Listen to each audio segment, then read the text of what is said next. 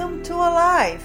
Today in the show, we'll be talking with Douglas Tallamy. He believes the change starts in your own backyard.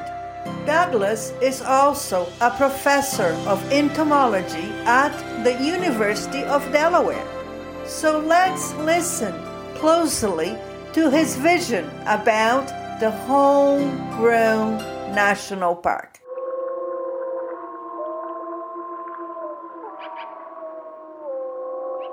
Yes, these are wolves howling in the Yellowstone National Park.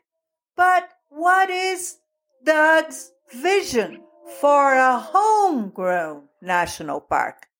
Yeah, first let me give you an idea of where that came from. One of the problems we have ecologically is that we've allocated too much land to lawn. 40 million acres of lawn, which is bigger than the size of New England. And lawn is an ecological deadscape. Listen to the news, you know that we're losing birds, we're losing insects. We lost 3 billion birds in the last 50 years. We can't continue to lose species and still be happy on this planet. So one day I was sitting in my kitchen thinking, now what would happen if we cut the area of lawn in half? That would give us 20 million acres we could put towards conservation. Most of the lawn we have is at home. It's in our yards. We could create a new park, a new national park, and we can call it Homegrown National Park. Homegrown National Park would be by far the biggest national park in the country, 20 million acres. So that's how I came up with the idea, but I didn't put it into a book until Nature's Best Hope, trying to convince people that they are an important part of conservation. Their little piece of the world saved the day because we've done parks, we've done preserves.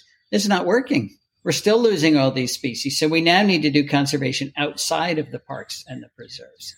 The sounds you're listening in the background comes from Doug's backyard. This is his own homegrown national park. But how can we do that, Doug? The plants we choose for our landscapes, whether they're at home, whether they're on our roadsides, whether they're on our corporate landscapes, wherever humans are planting plants, the plants we choose will determine what else can live there. So for example, let's say I want to have chickadees breeding in my yard. What does it take to have chickadees breeding in your yard? Well, it takes caterpillars because when they're rearing their young, 6,000 to 9,000 caterpillars just to get the chicks to leave the nest. And after they leave the nest, the chickadees continue to feed them caterpillars for 21 days. So you're talking about tens of thousands of caterpillars to make one clutch of a little teeny bird. How do I do that? One important part of our research has been to figure out what those plants are, because all plants don't support caterpillars. And it turns out that oaks support more caterpillars than any other plant genus in North America. 950 species of caterpillars nationwide. So I'm the one who gets to determine what plants go in my landscape. If I plant oaks, I give the chickadee a chance. There'll be a lot of caterpillars for the chickadee. If I plant ginkgo from Asia or crepe myrtle from Asia or zelkova from Asia or all these other plants that we typically landscape with, they don't make any caterpillars. People are always asking, Doug, which native plants should I have in my backyard? For North America, through the National Wildlife Federation, we have created this website, allows you to put in your zip code and the best woody plants and the best herbaceous plants for your county. So it guides people. So the excuse, I don't know what to plant, doesn't hold anymore. We do know what to plant in this country, and you can find out what the best plants are for your county. And it works really well, except in California, where California is so big, a single county can have a desert, a mountain, and an ocean in it. So California's made its own tool. It's called CalScape. Since it's easy to discover which native plants to use, why people still prefer to use plants from Asia? Well, we have thought for a long time that plants are just decorations. So we have this entire horticulture industry which says this plant's prettier than that plant, and it's all about aesthetics. No thought to the ecological role these plants need to play. So, people go to the nursery and that's what's there, so they buy it. They don't think about it. They just think all plants are the same, and I just want it to be pretty. I also want it to be like my neighbors. So there hasn't been a lot of thought that's gone into this other than, does it look pretty? When everybody landscapes that way, we destroy the local ecosystem because it's not supporting the life around us. It's the species of plants and animals around us that run the ecosystems that support humans. When Doug was visiting our local library, he explained the why. Why is that? Well, remember, humans are products of nature. We are totally dependent on nature, on what we call ecosystem services produced by healthy functioning ecosystems. Here are just a few of the things that plants do for us, but for everything else as well. We, believe it or not, we're not the only things on this planet. They produce oxygen, pretty important. They clean water, also very important. Slow its journey to the sea where it's too salty to use. Carbon capture, enormously important ecosystem service today. Plants are pulling carbon dioxide out of the atmosphere, out of harm's way, taking the carbon from that molecule, building their own tissues from it, and then pumping the extra carbon into the ground through their roots. Our soils are brown or black because of the carbon that plant roots have deposited there over the eons. Plants also are building topsoil and holding it into place. They're preventing floods. They're dampening severe weather, converting sunlight into food. If our plants disappear, we're going to have to eat sunlight without them, and that's going to be a challenge. What do animals do for plants?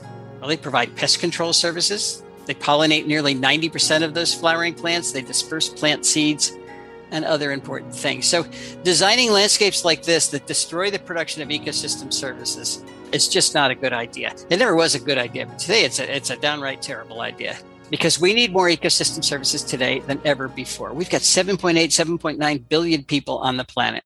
This is how we can create a healthy ecosystem.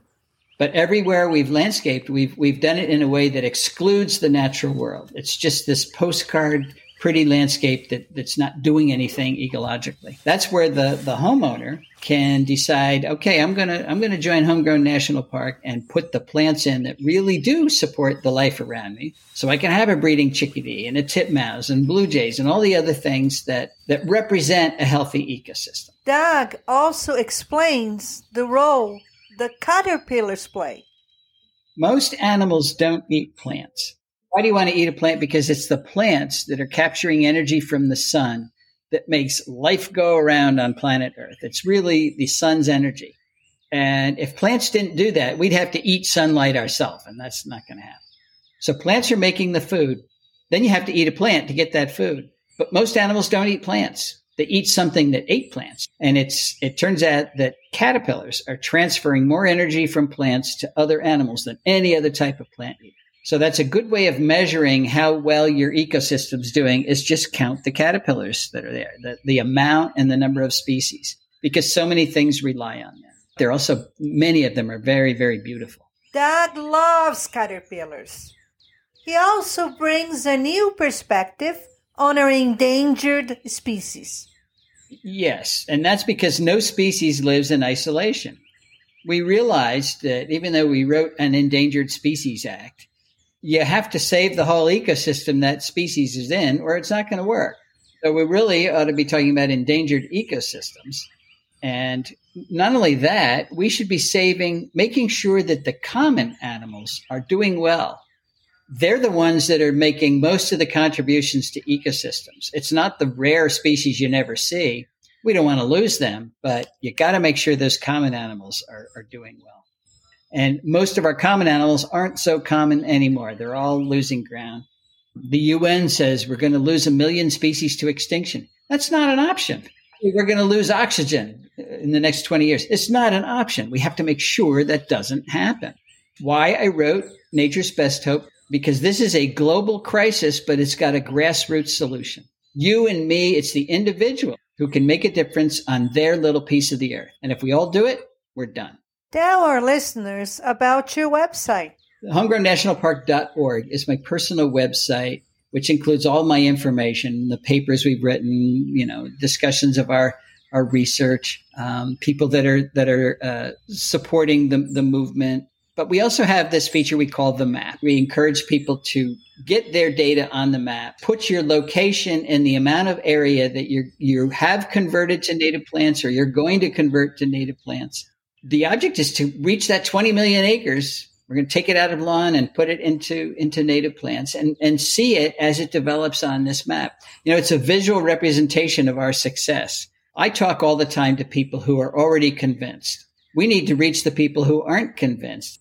Well, if everybody does something, it adds up quickly. One of the big mistakes we made was to think that the care of the earth, care of the environment was just for a few people, ecologists, conservation biologists, and everybody else had a green light to wreck it. Never made any sense. And now we're in big trouble because of it. Everybody on the planet requires healthy ecosystems. So why doesn't everybody have the responsibility of being a good earth steward? The experts can guide you, but the experts aren't going to do it for everybody. You got to do it yourself. If you own land, that's obvious. That's where you start. If you don't own land, help somebody who does. Some people own a lot of land. It's a lot of work. Or land conservancies or parks or preserves. They're all underfunded. They're all understaffed. So lots of room for volunteers there. You mostly talked about suburbs where people own a little piece of land. How about people who live in the cities and in apartments? It's harder. There's no doubt. When everything's paved over, it's harder to have a functional ecosystem. But there are more and more cities that realize they've got to plant more trees. They have terrible heat island effects. And so encourage the greening of our cities, discourage the use of cement as a default landscape. Do that because they say nobody's going to take care of it. Well, somebody can take care of it. And all the cities have parks and they have preserves. Get involved in how they're landscaped. Even if you live in an apartment, if you've got a balcony, you can put container plants out there. Put a big container plant with milkweed out there. And I bet you anything, the monarch will use it. And if everybody did that, there'd be enough resource that a lot of things would be easier. It would help our native bees. So there are things that people in cities can do. There's no doubt that if you own a piece of land in the suburbs, that's low-hanging fruit. That's the easiest thing to address. Listen to Doug's concluding remarks. What I want to argue, though, is that living with nature not only is an option, it is now the only viable option that's left to us. Why is that? Well, in the past, conservation has worked pretty much exclusively where there weren't a lot of people. We now need to turn that on its head, and we need to save nature, actually reconstruct it where we've dismantled it, where there are a lot of people, because that's pretty much everywhere. In other words, we have to find ways for nature to thrive in human-dominated landscapes, not hang on by a thread, but thrive.